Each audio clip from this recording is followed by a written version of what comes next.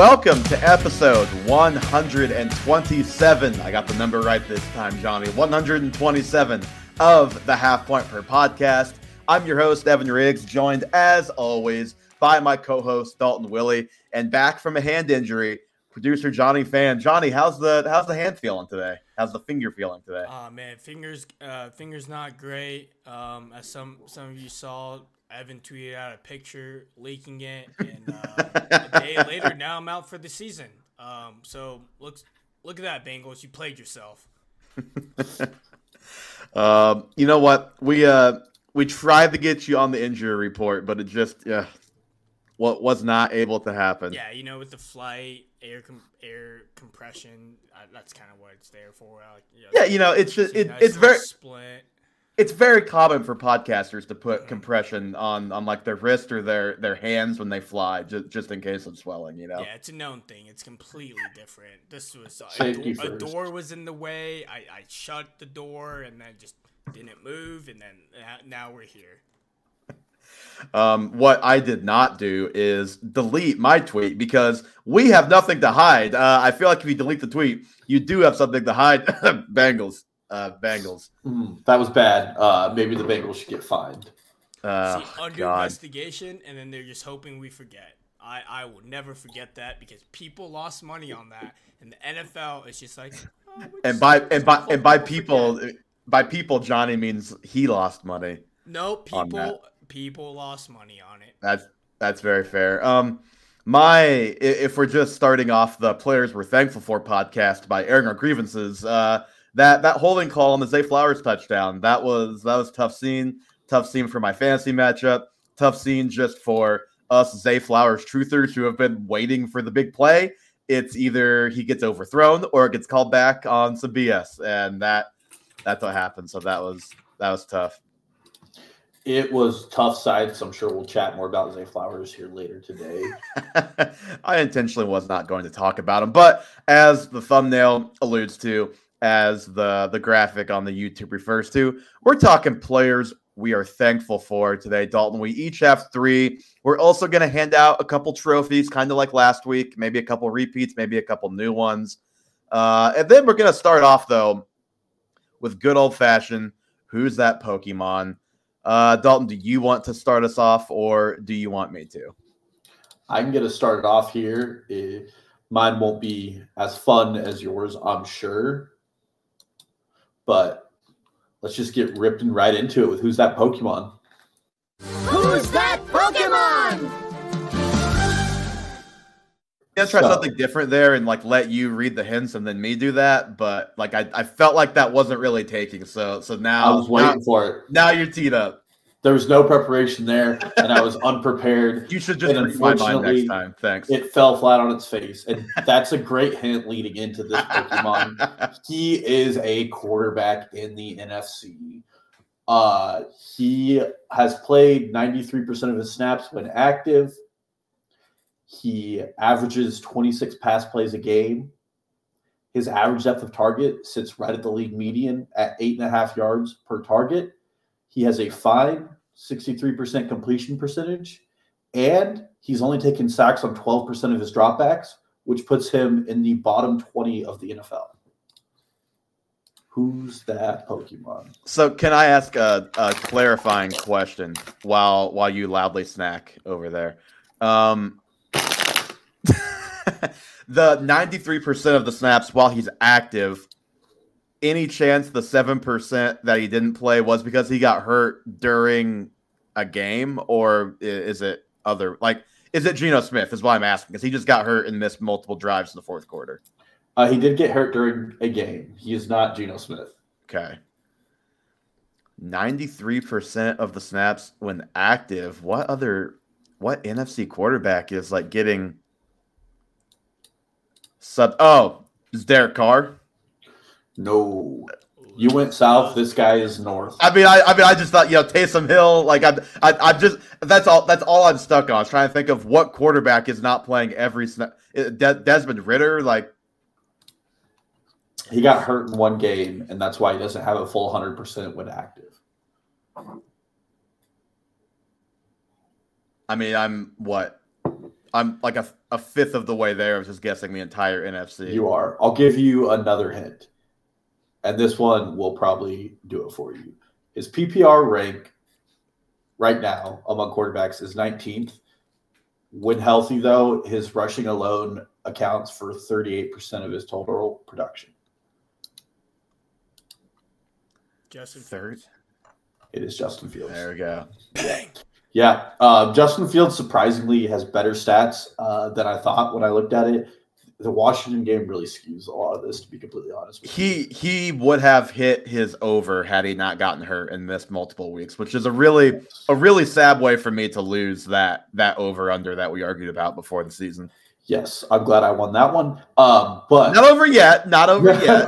But he played really well last week, and he actually looked like he's doing better. I don't know if you saw the main beat reporter for The Athletic for the Bears reported that Justin Fields is playing for his spot next year. It seems like a lot of people. Well, they're gonna have a top 2 pick, maybe multiple top 2 picks. So, like, can you really pass up on Caleb Williams, Drake May? Like, can you pass up on both those guys in favor of Fields again?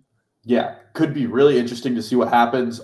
He's playing better, and he looks like an every week fantasy starter with the way that landscape is shelling out again, which he didn't look like in the first 3 weeks of the season. It's going to be really fun when history just repeats itself with a different quarterback this offseason when the Bears have a top 2 pick. And, well, either the Bears just do or don't take, like, maybe the Bears will just not take somebody, which I think would be a mistake.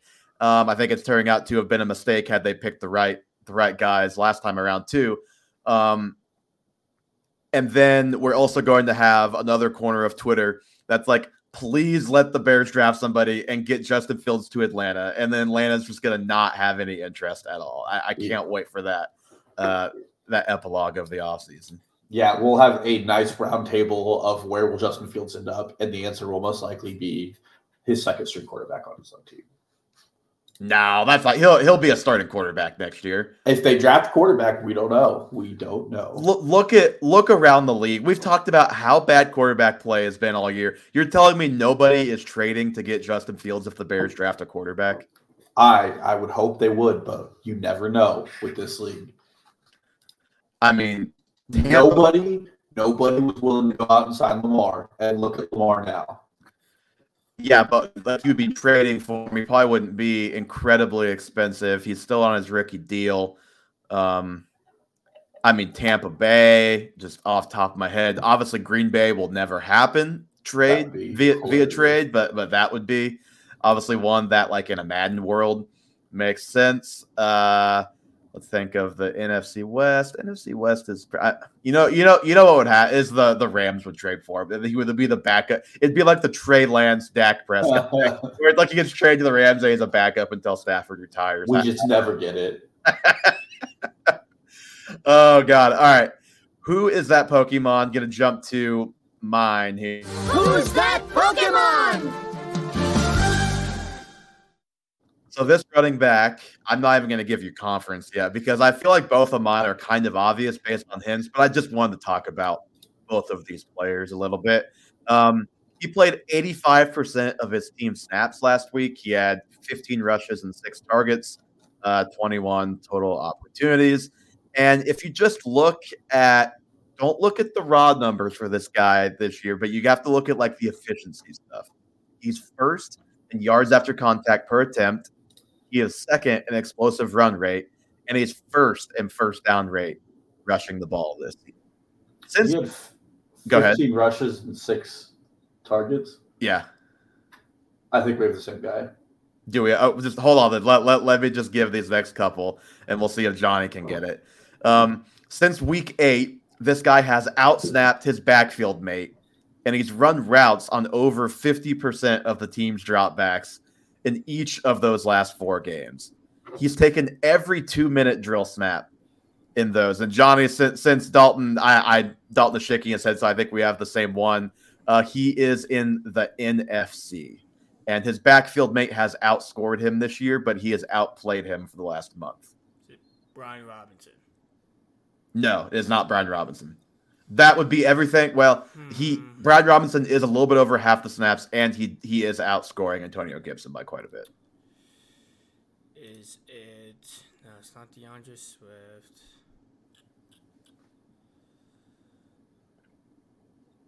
His rush NFC. Oh, okay.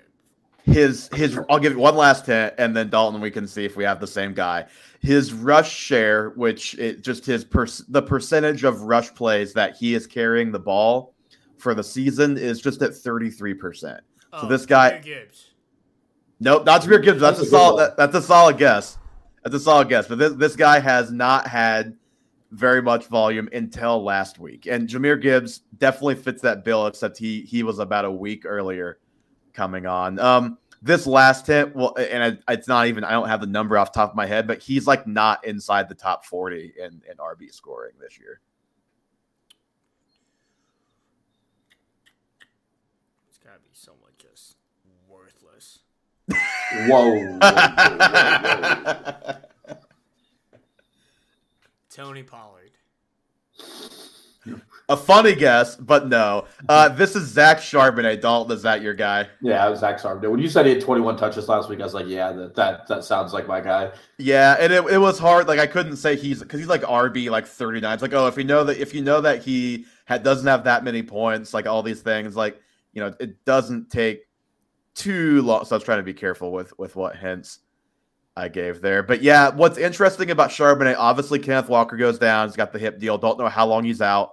The volume could be very exciting because he has not been getting the rushing work until last week. He got it all basically without Kenneth Walker, but he has been playing all of the passing snaps, not all, but the majority of the passing snaps all season. They clearly trust him there. However, the bad thing is his next 3 games are San Fran, Dallas, and Philly.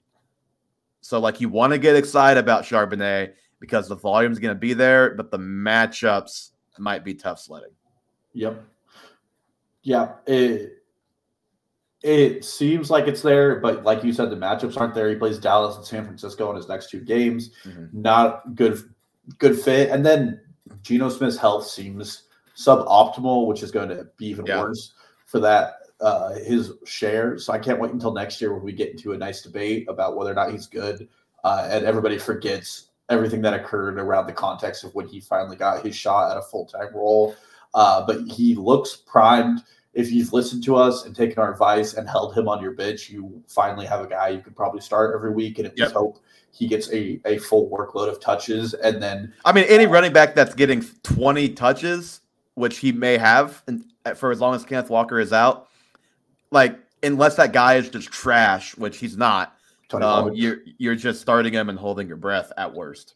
Yeah, exactly. So it's super exciting just to see what he can do. There are definitely some plays last week where Charbonnet did things that Kenneth Walker could probably do better. Like there are a couple of plays where he didn't make the safeties really stretch out, but he also was more efficient between tackles. He doesn't have exactly. He doesn't have the long speed, which is what it's kind of funny. His explosive rate is second. That must be like, I bet you he has a lot of 15-yard rushes, and he probably his long is probably like 25 yards. He can probably he probably has a large amount of runs, percent of his runs that is between 10 and 18 yards rushing.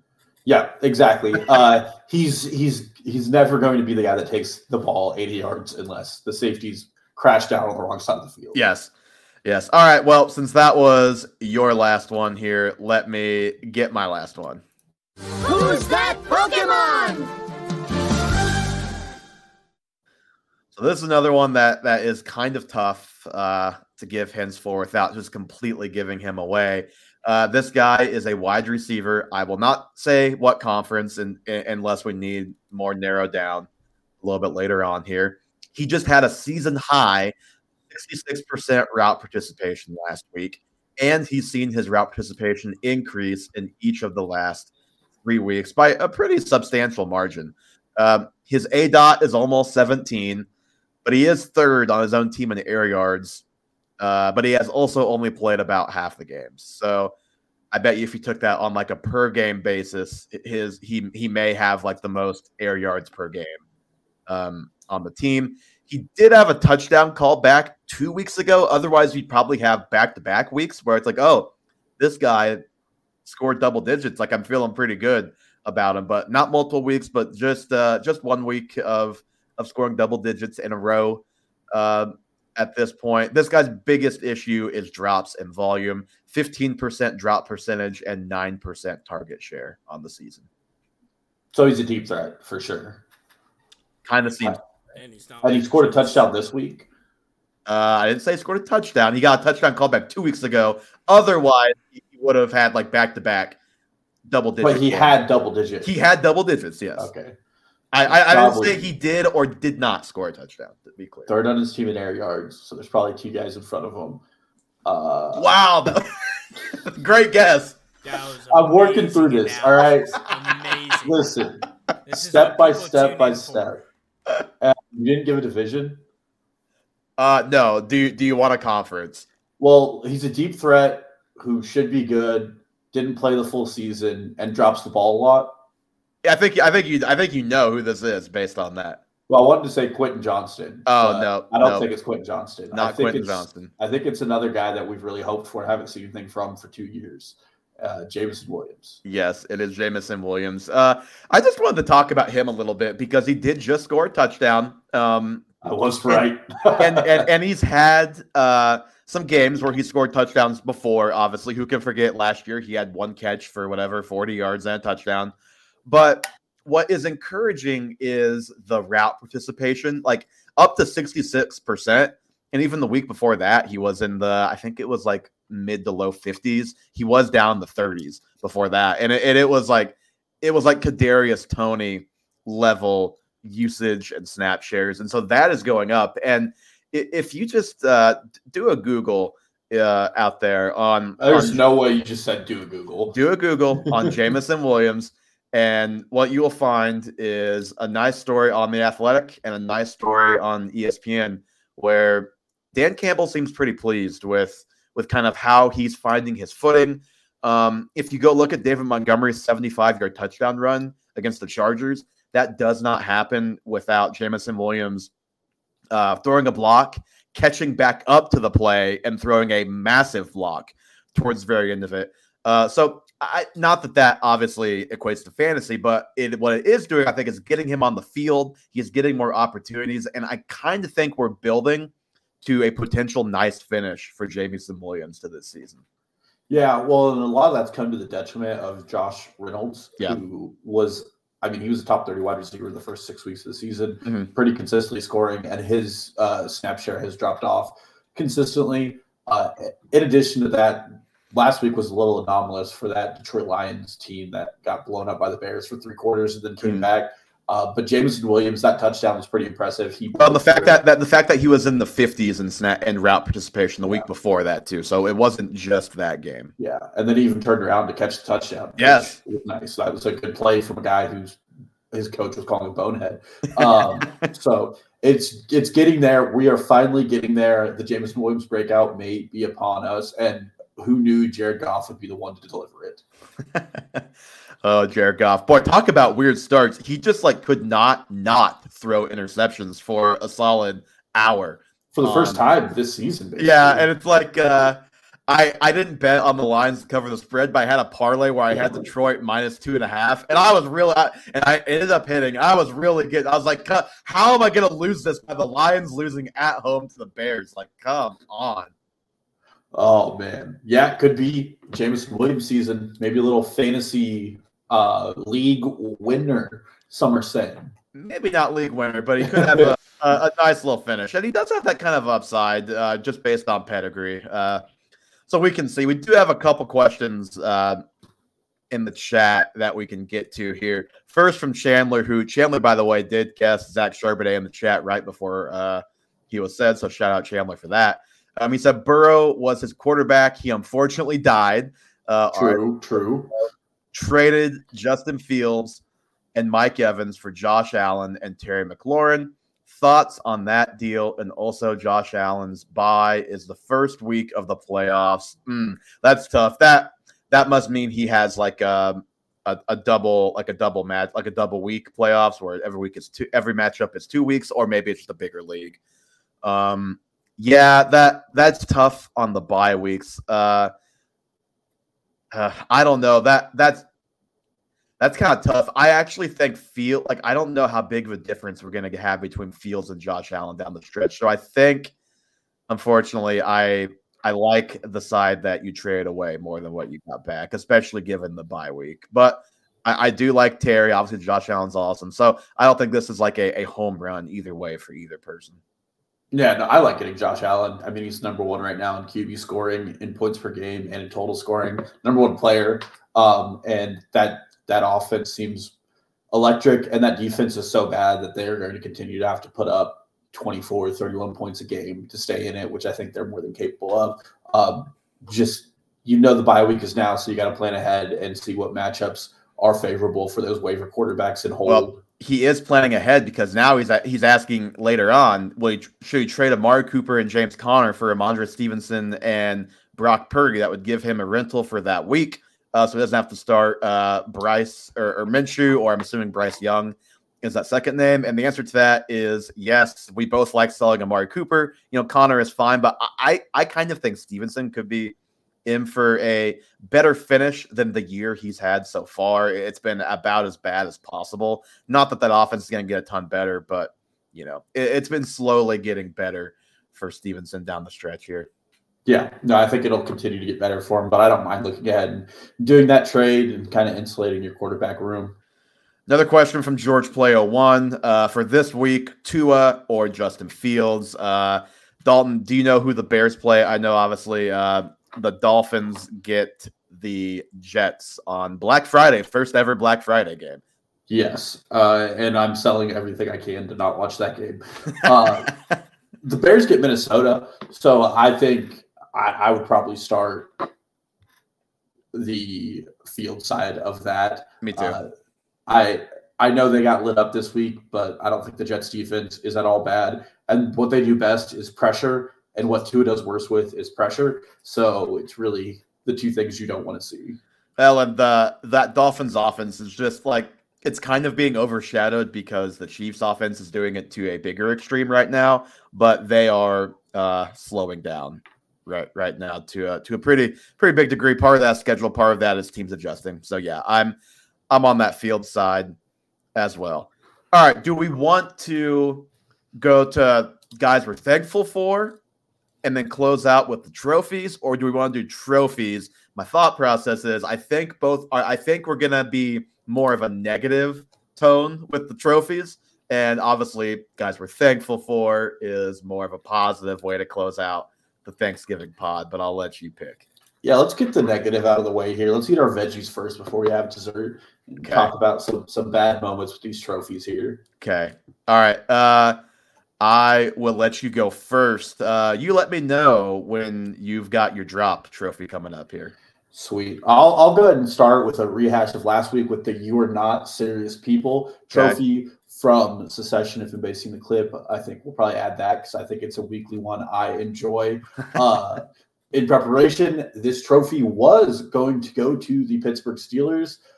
Congrats. You fired Matt Canada this morning. So How did we copy a trophy? How did we pull this off? They don't trophy and a Who's That Pokemon? They don't get it. I'm not giving it to him because Canada. I have gone ahead and said you're serious enough for the moment. First time since 1941 they have fired a coach in season. That says a lot about Matt Canada. Okay, shut up. I've got a lot to say about that later. Okay. What's your actual trophy? But this trophy goes to the Tennessee Titans. First of all, Ryan Tannehill requesting to be released and watching the entire fantasy community scream for him to go to the Jets was fun on Twitter Sunday morning. But this team lost to the Jacksonville Jaguars 34-14 in an absolute blowout fest. In that game, they gave Derrick Henry 10 touches. In losses this season, Derrick Henry is averaging 11 touches a game. And they simply are refusing to utilize him in any way whatsoever, despite the paycheck, despite the fact that underlying stats, on his targets per route run, he's having a career high, which doesn't say a lot because he doesn't run a lot of routes. But he's still 19th in the league in offensive success rate behind the 32nd ranked offensive line. He is still an efficient runner, and they are simply refusing to put the ball into his hands while they let Will Levis, who since his first outburst has not been a strong player, put the game in his hands. Their success rate with Derrick Henry on the field is substantially higher than their success rate off the field. So, do I sit on the throne of lies, or is that?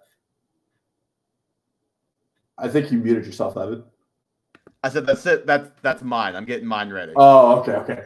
But all in all, just looking at the Tennessee Titans, they're not playing serious football, and between the fantasy hope of Derrick Henry and I know DeAndre Hopkins ended up having a touchdown, this team is in full fade territory for every player, including Derrick Henry, who was a very high pick in fantasy drafts and somebody we've relied on for so many years. Well, what's frustrating is the one thing that Will Levis is still doing well is throwing the deep ball. So you would think the way that they would get him comfortable and help him find success would be to establish Derrick Henry and go play action shots over the top. Like that would be the formula. That was their formula, forever with Tannehill, except it was more like the deep crossers instead of the 40-yard bombs that Levis can throw out there. But I don't really know why that just isn't the formula. It feels like they're throwing too much at Levis, which I get wanting to see what he can do, but you also want to kind of give the guy a chance and give him some layups, help him find a rhythm so maybe he can do some of those other things that they're asking of him right now, and that is not going very well at the moment, to the detriment of, like you said, everybody in this offense. God dang it, I can't believe I just did that again. Yeah, well, and the worst part about it is normally when a running back starts seeing a decline in usage, like the backfield mate is exciting. Tajay Spears is a very exciting player. We really like him, but they're also not using him. He'll be on the field, they won't use him. So it's this running back by committee where neither running back is getting any work, but they're willing to go out there and throw 7 times to Kyle Phillips.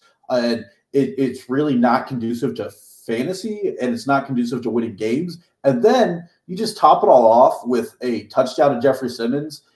Those big man touchdowns are fun when the team is playing well, and they are not fun when you're trotting out these trick plays and you're playing well. You're down multiple touchdowns and you're throwing a touchdown to your defensive tackle. That was like the ultimate screw you to fantasy football managers, which maybe that's where Arthur Smith gets it from. I was going to say, I swear to God, Arthur Smith phoned a friend, Mike Vrabel, and was like, I need your help. These guys are at my throat. I need you to take them off me. And that's what Mike Vrabel did. So, I mean, they're just not serious people in Tennessee, and they don't know which way they're going to build. It's a terrible situation, and I hope Derrick Henry finds peace when he retires, because his career is over. Okay, for my trophy that I've completely given away in multiple ways at this point, the Buddy the Elf, you sit on a throne of lies trophy. Throne of lies. We'll do that one again. You sit on a throne of lies. This is the one that Matt Canada has the great honor of receiving on this day of his firing. And the reason why he gets this trophy is because what did this man do to convince Mike Tomlin, one of the better coaches in the NFL, never been below 500, been the Pittsburgh head coach for what is it, like on year 16, 17, probably at this point? What has he done to convince Mike Tomlin that he deserved 2.5 years before he was ultimately let go? Like, after the first season, and really during the first season, but especially after the first season, we all knew that this guy is terrible. All he jet sweeps, throw to the outside. Like, this guy calls a high school offense. And he said something, it was about a month ago, that was just triggering to me, triggering to Steelers fans, triggering to any fantasy football managers who may have come across this. He said that their offense, quote, just isn't built to come back from deficits. It's like, no, actually, you have one of the best 15 receivers in the NFL. You have one of the best 10 tight ends in the NFL. You have George Pickens, who, we're not the biggest fans of, but he is a perfectly good wide receiver too on the NFL offense. You even have Najee Harris, who's like an okay running back. You have Jaylen Warren, which just shout out to that guy, man. PFF's finest this season. Jaylen Warren finally getting a little bit of a larger role. And that's another thing where it's like, maybe we don't want Jaylen Warren getting 80% of the touches. We don't know if we do or not.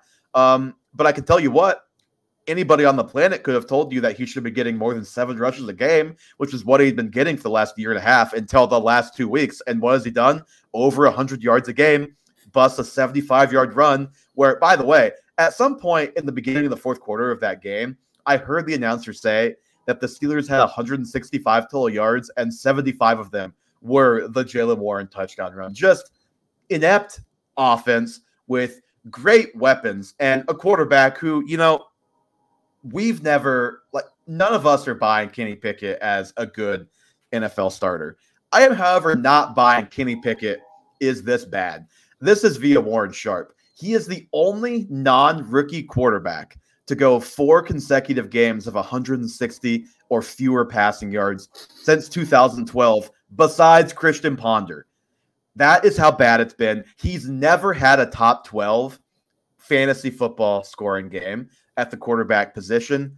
They have been outgained as an offense every game this season, yet they are above 500 somehow, or maybe right around it. I've lost track at this point. 28th in points per game, 28th in yards per game, 31st in passing yards per game. No games of 400-plus passing yards in the 2.5 years of Matt Canada. 1 game of 300-plus passing yards. Think about that. Think of that. 1 game in 2.5 years of 300-plus passing yards in today's NFL. I know offenses are slowing down this year a little bit, but that is still crazy. 2 games of 30-plus points. This is the wildest one to me. 7 games of 2 or more passing touchdowns. Just absolutely inept offense. I am so happy all of those guys are free. How much better will it get with Kenny Pickett at quarterback? I think remains to be seen, but I think it will get better because this guy was bad in college, failed his way up, and was terrible the entire time as the OC. And, whatever throne of lies his resume was that got him this job, it should have been seen through from the get-go. Yeah, well, I don't know if you saw Mike Tomlin's presser today when they asked him what he wanted to see out of the offense, and his response was, "I just want to see more points." It got so bad. Everybody's seen the video by now of Chris Boswell. Of Chris Boswell, yes. Where Matt Canada's walking into the locker room and he's celebrating, and he's like, "I don't know why you're celebrating. You didn't do this. This wasn't because of you." This wasn't because of you. I sent this to you earlier, but there's a clip of it's a very clear swing route by Jaylen Warren where the 3 wide receivers on the left side of the field are supposed to block for him, and they all 3 run routes. And Jaylen Warren catches the swing pass, gets tackled for a loss. And that is the ultimate ineptitude at the NFL, where it's supposed to be pristine and clean, and they're doing the opposite of that. Deontay Johnson had a crosser down the middle of the field where he was wide open, and Kenny Pickett didn't even look his way. Part of that's on Pickett, but it is so difficult to justify the level of failure that this offense consistently puts on film. Yeah. And this is funny because I saw this earlier. The 2 30-point games the Steelers had under Matt Canada, both of them had multiple defensive scores. Oh, I'm sure. I would have bet everything I owned that was the case. It's so incredibly bad. Gardner Minshew this year has more passing touchdowns than Kenny Pickett in 2 years. And Gardner Minshew hasn't played a full season this year. There is no justifying what he did. And the fact that it took 2.5 years, the first year I kind of get because a lot of the speculation was that Big Ben wouldn't do play action. He didn't want all this fancy motion in the offense. But it turned out it wasn't Big Ben. It turned out it was Matt Canada. Well, he still doesn't have a good quarterback, but you cannot have a good quarterback and still – you have great weapons. It is possible to have a competent offense with this quarterback and these weapons. Instead, in his 2.5 years, they score under 20 points 28 times. It's just it's mind-blowing. It's mind-blowing. Nathaniel Hackett, you're next. And then coming for Stanley out in L.A. next after that. Yeah. One by one, they go down. All right, Dalton, your next one coming up here. You want to tell us what the name of it first is, and I will give you the drop. This is the Doe Award from Homer Simpson. It goes to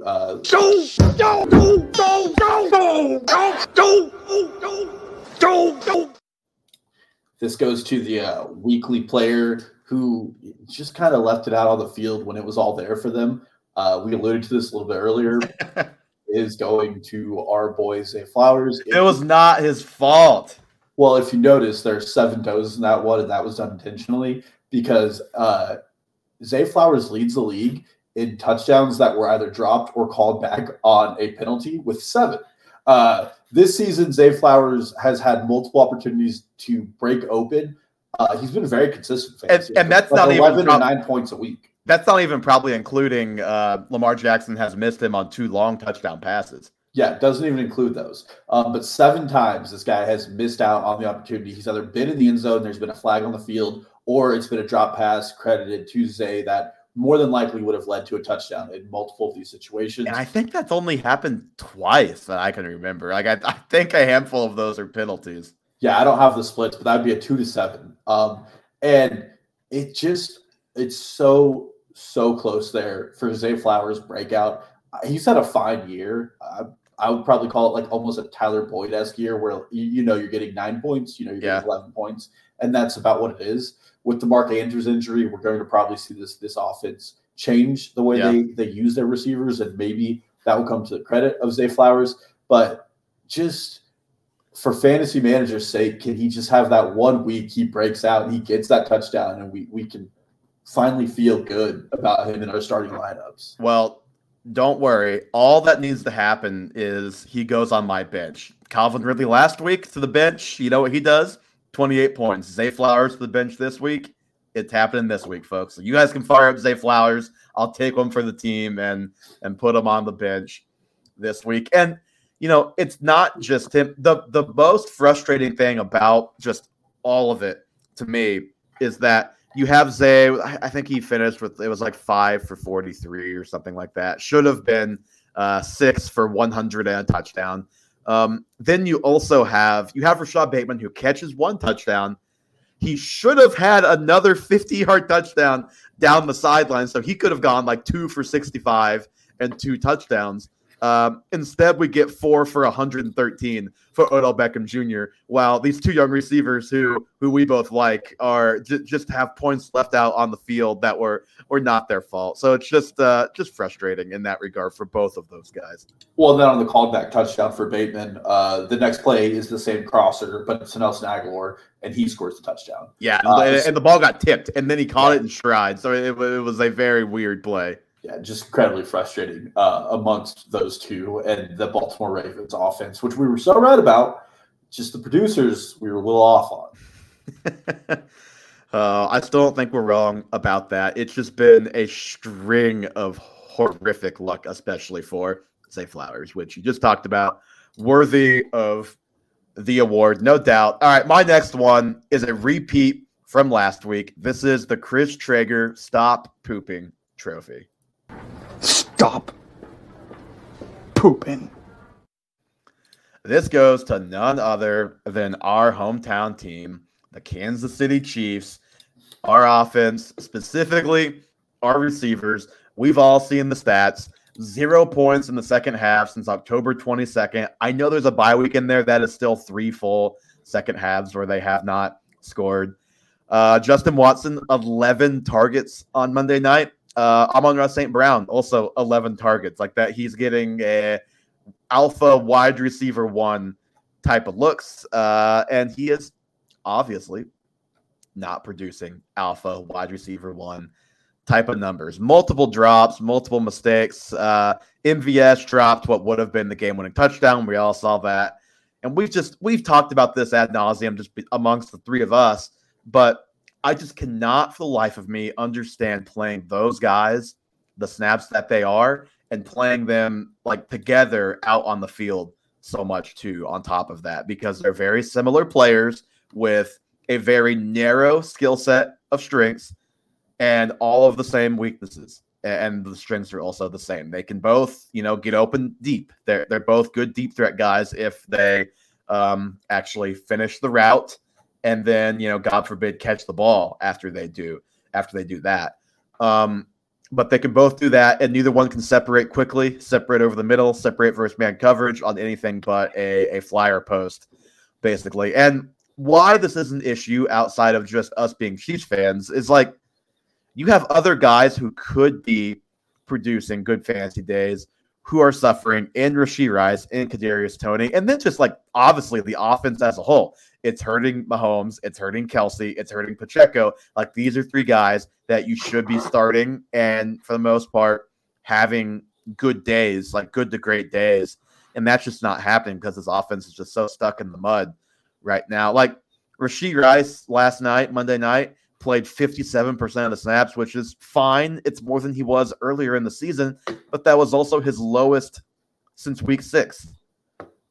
What on God's grid? Like, why coming out of the bye? This guy's clearly been the bright spot in this terrible receiver room this year. Why is he playing 57% of the snaps? And like, you just can't start him with any confidence because he's not getting any real targets, like real targets. It is all at the line of scrimmage, very short stuff. Like this is a guy who was 15 or 16 yards a catch in college. He was doing a lot of the stuff that we want to see him doing in this offense in college, and he's just not been used like that. And you know, you just can't. You're taking basically a Russian roulette chance by starting him until we actually see him do that until we see him have a good game where it's actual legit receiver stuff, which I'm pretty sure he can do.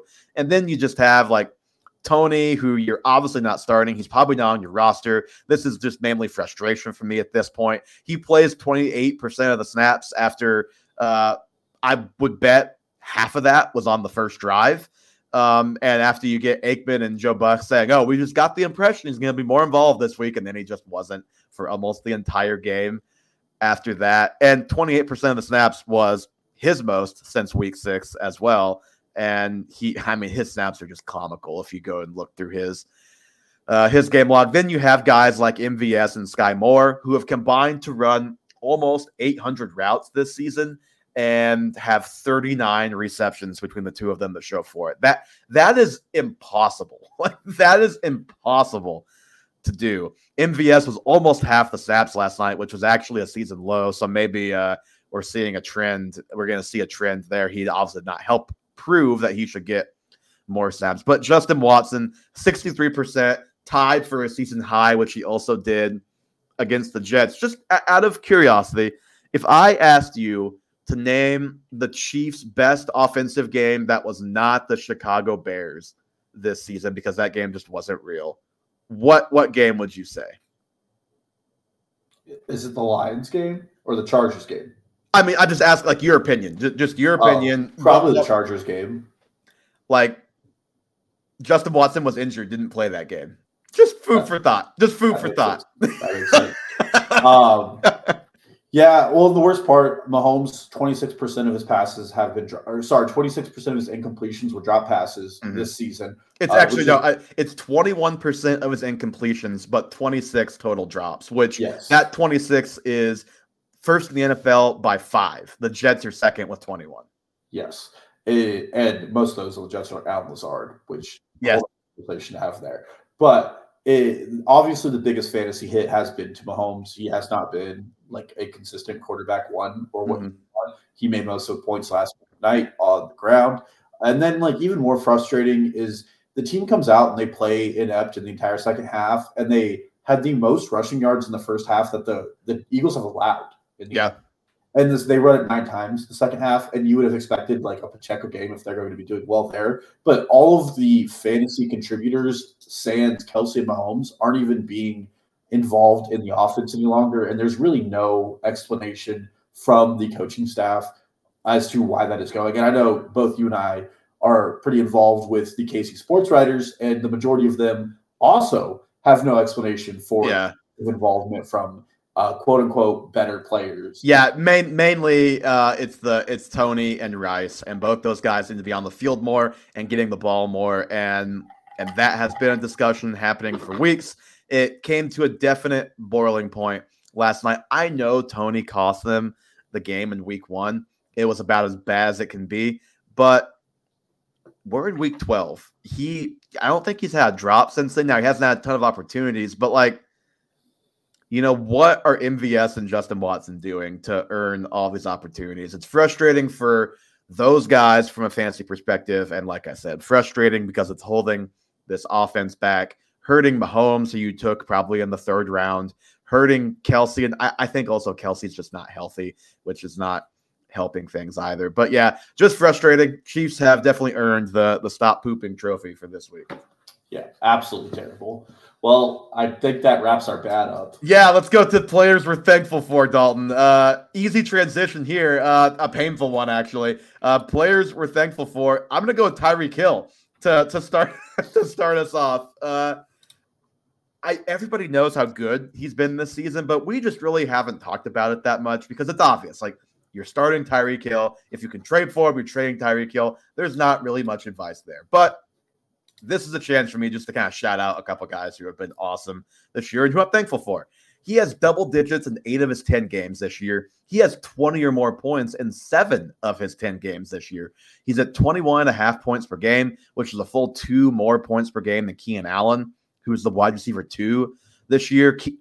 Cooper Kupp's Triple Crown year a couple years ago, he was at 21.6 points per game. And just for perspective, last year, Justin Jefferson was at 17.9 points per game. And if you look at the last decade, it's pretty much between 16 and 19 points per game. In most years, 2020, Devontae Adams, 21.5 points per game.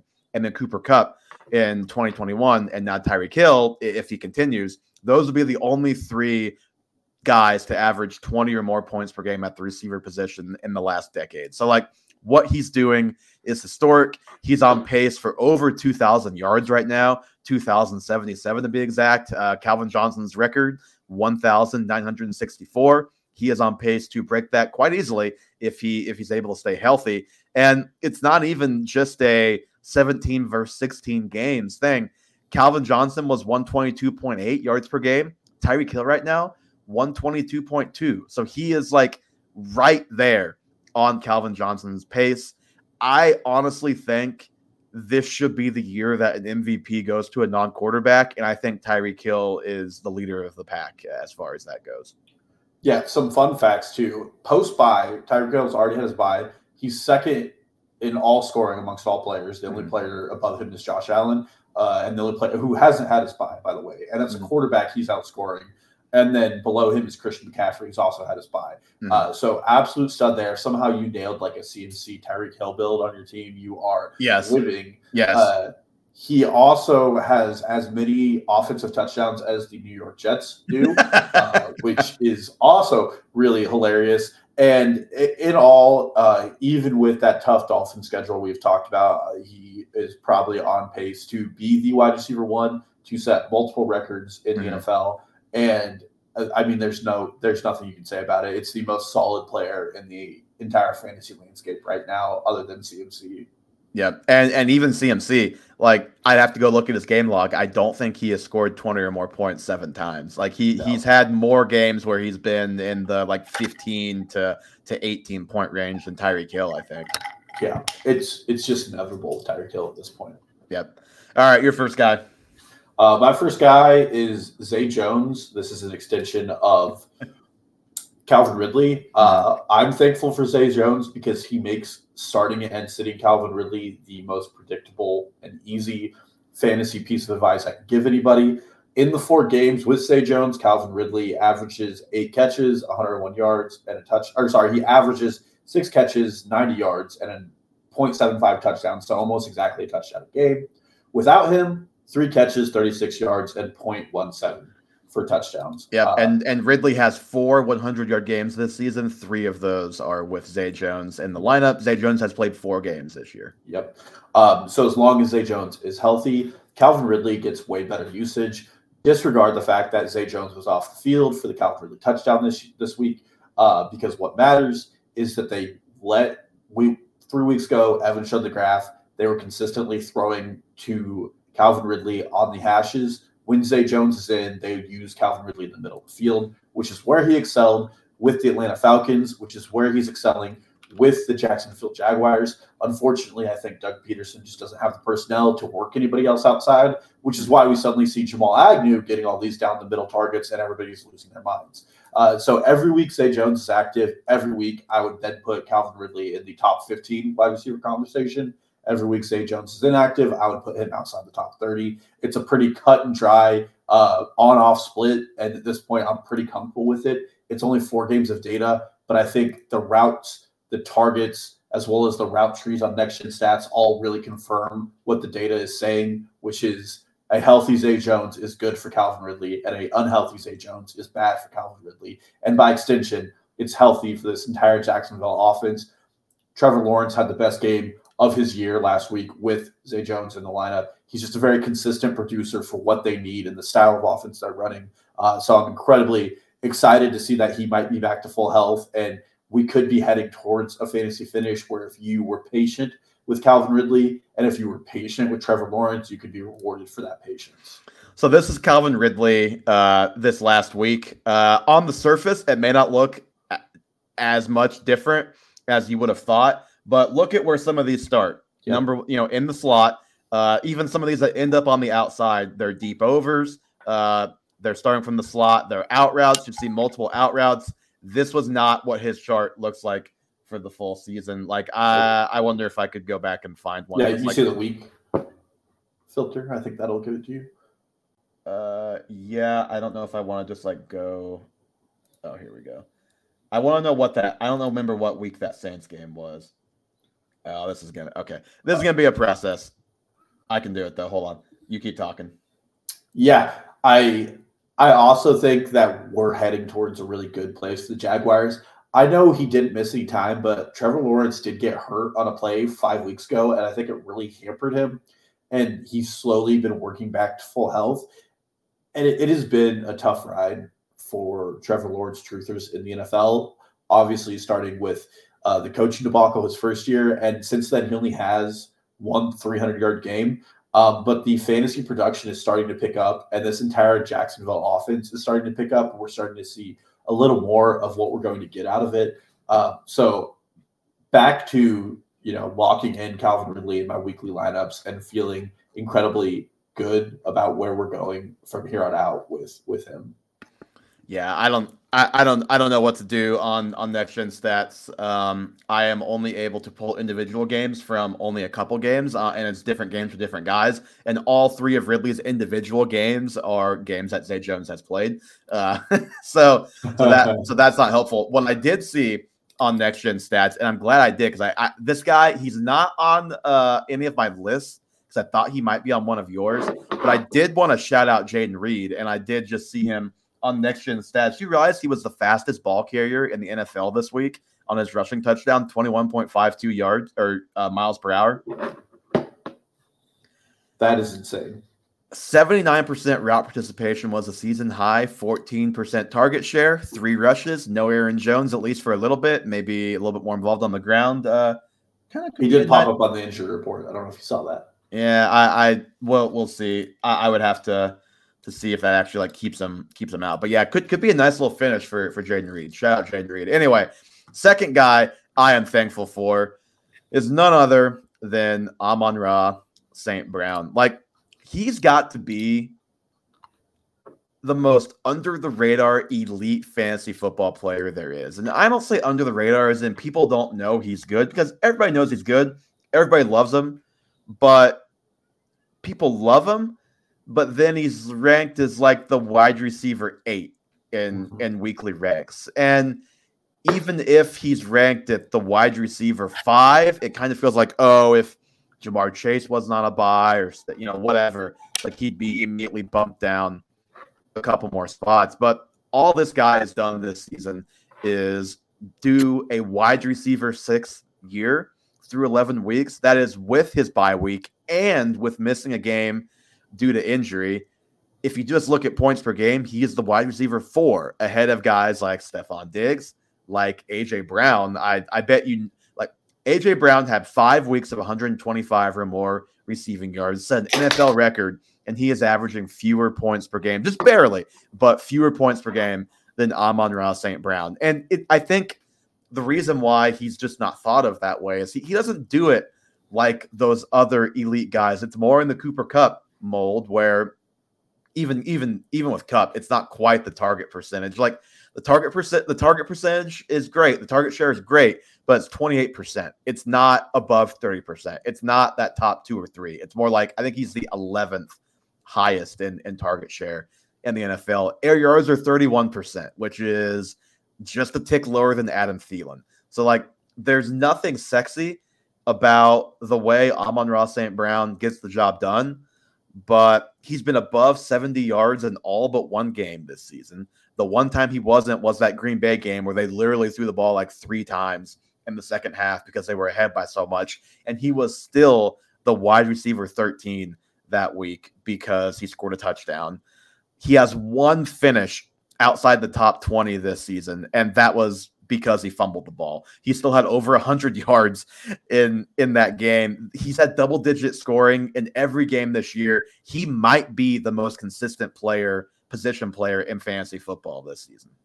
Yeah, and I think part of it is he plays like this big slot role, so it's not as exciting as some of these outside receivers. But, I mean, it's all there, and he's doing it with Jared Goff at quarterback, which before this year I think a lot of people would have papawed at. So it's exciting. They would have what at? They would have papa. What does it mean to papa something? Haha, laughed at it, whatever. I think he mean poo-pooed. Yeah, I mean poo-pooed, I do.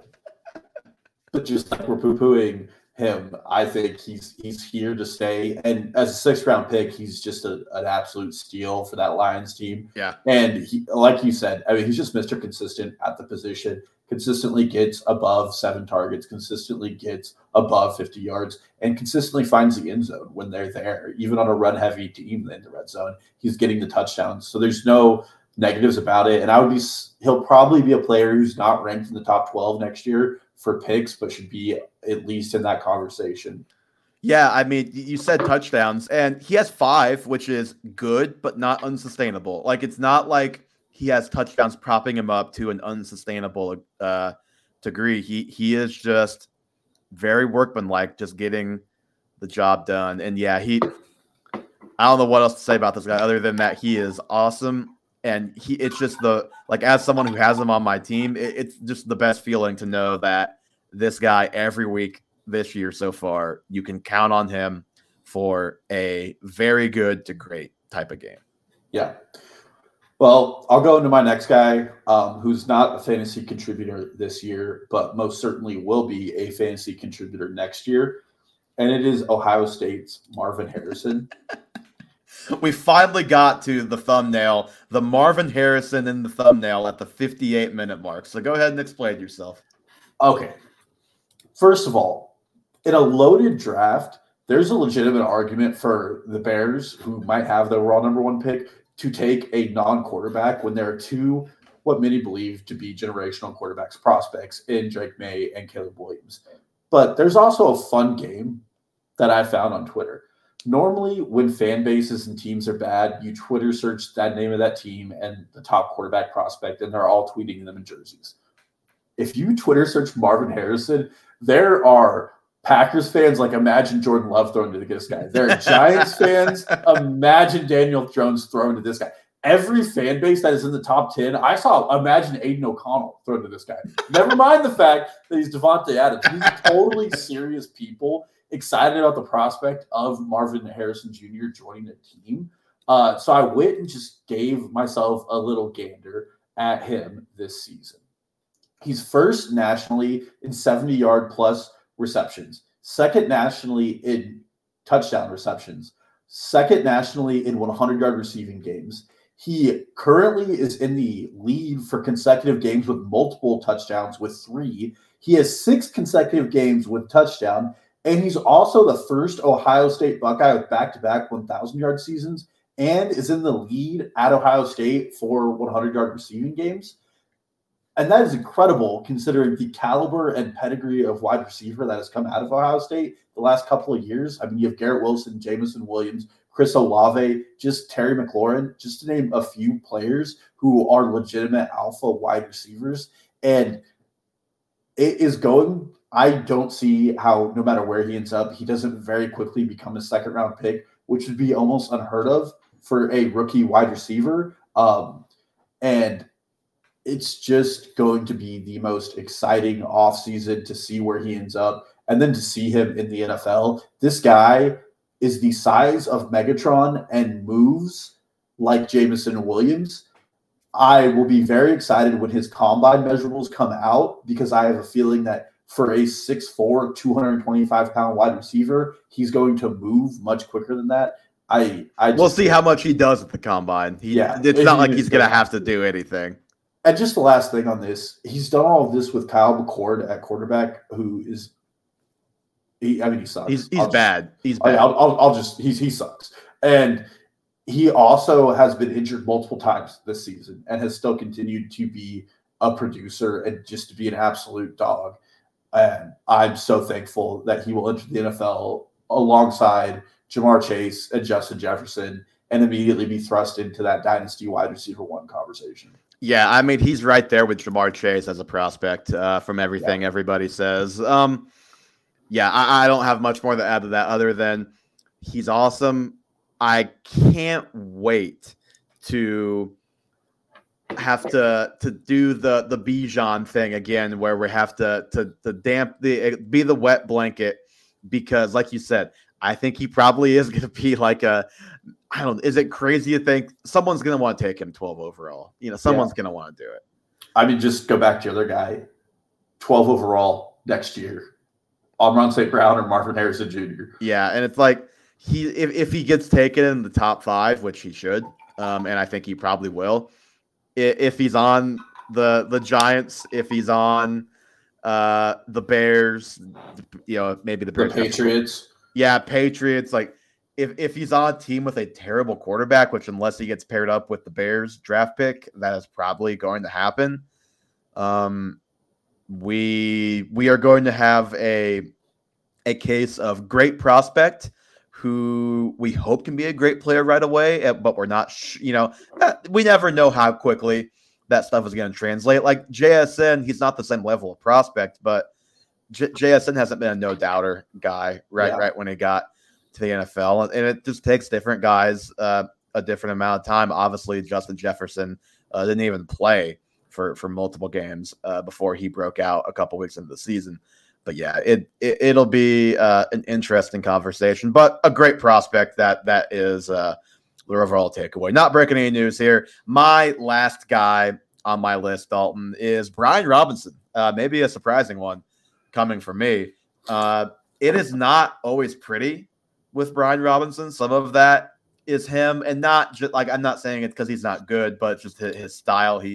He's a little bit like Amon-Ra St. Brown, where he's not a flashy guy at the position. He's not a make you miss guy. He's a grinder who will just keep making positive plays. And then you just have the Commanders, who that offense can just run so hot and cold. They can put up 31 on the Eagles and then fumble the ball a million times against the Giants, and he'll be stuck at 4 points for almost the whole game. And then thank God he scores a touchdown before the game is over. And this guy ended up with 13 points. Okay, he didn't wreck my day. But he is the RB4 this season, which is just shocking. Like, think back. He was going like basically back to back with Antonio Gibson in the early 30s at the position at running back. And if I told you that he was going to play 53% of his team's snaps this season and have 5 rushing touchdowns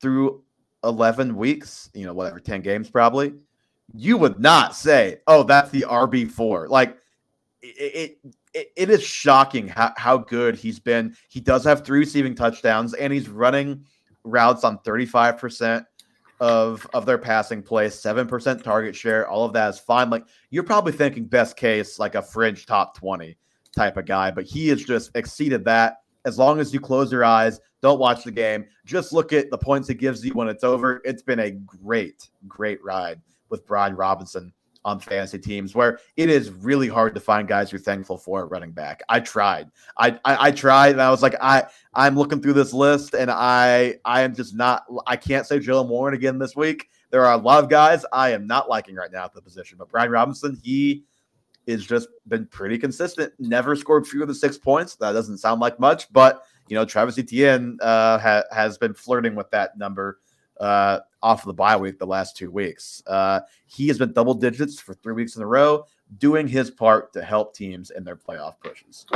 Yeah, well, and he is 7th among running backs in targets this season. And every name above him is a running back you would probably say gets targets. I mean, AK, CMC, Stevenson, Jahmyr Gibbs, Rashad White, and Josh Jacobs are all above him.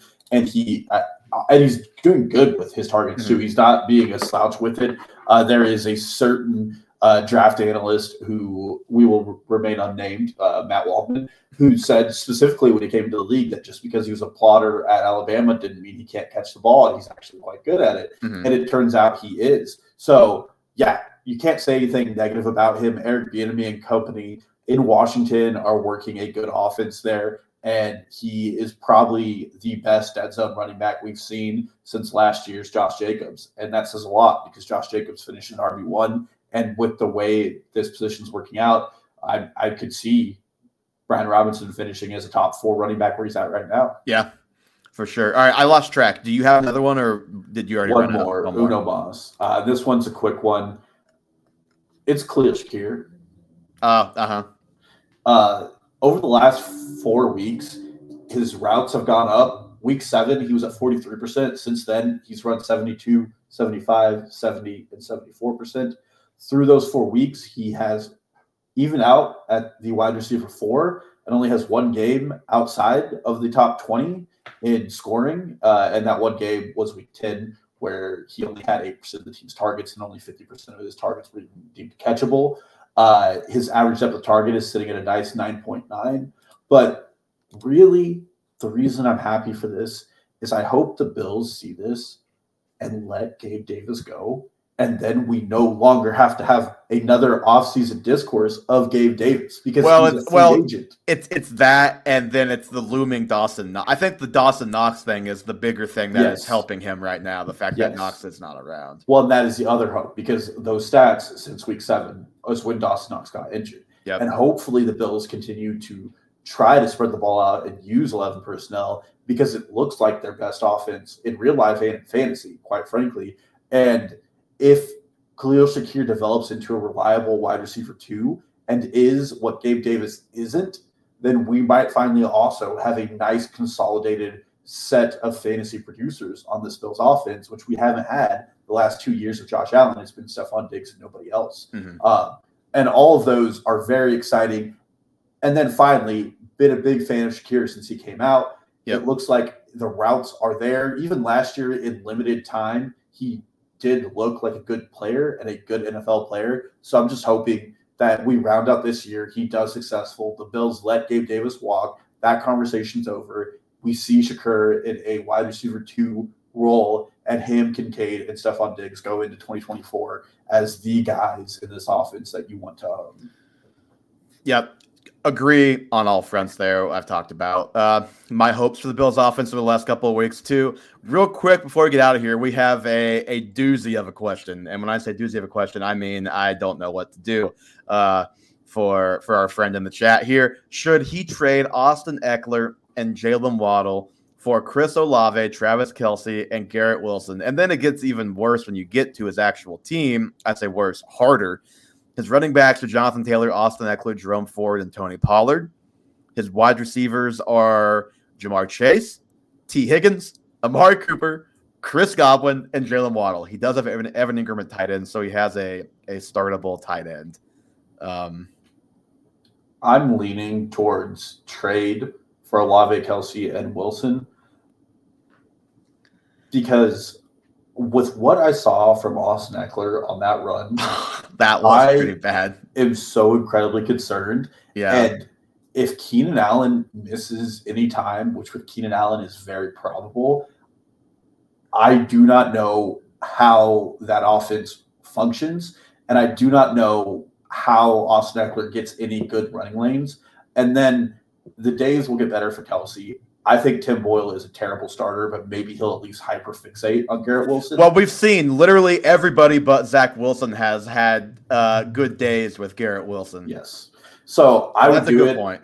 I think having Pollard, as much as we hate on him as an RB2, I mean, it's fine. Yeah. And then with Chris Olave, you just hope it's a better starter right now than T. Higgins or Mark Cooper, unfortunately. And Jalen Waddle has been like Mr. should have been every week, where we always expect it to be his big week, and he just has not done it. Yep. Agreed. Yeah, I think I'm doing this too. I didn't really think about it in the sense of selling on Eckler, so I do definitely. I don't hate doing that. And on that note, guys, that is going to do it for episode 127 of the Half Point Per Podcast. Give us a follow, Twitter, Instagram, and TikTok at Half Point Per Pod. Subscribe to the YouTube, and we will answer your questions during the show if you show up in the chat during our live show. If you listen to the podcast feed still, we appreciate you as well. The show is available anywhere you listen to podcasts, Spotify, Apple, all of that good stuff. Leave us a 5-star review. Have a happy Thanksgiving. Enjoy all of the football, including the first ever Black Friday football game. How exciting. We will talk to you guys again next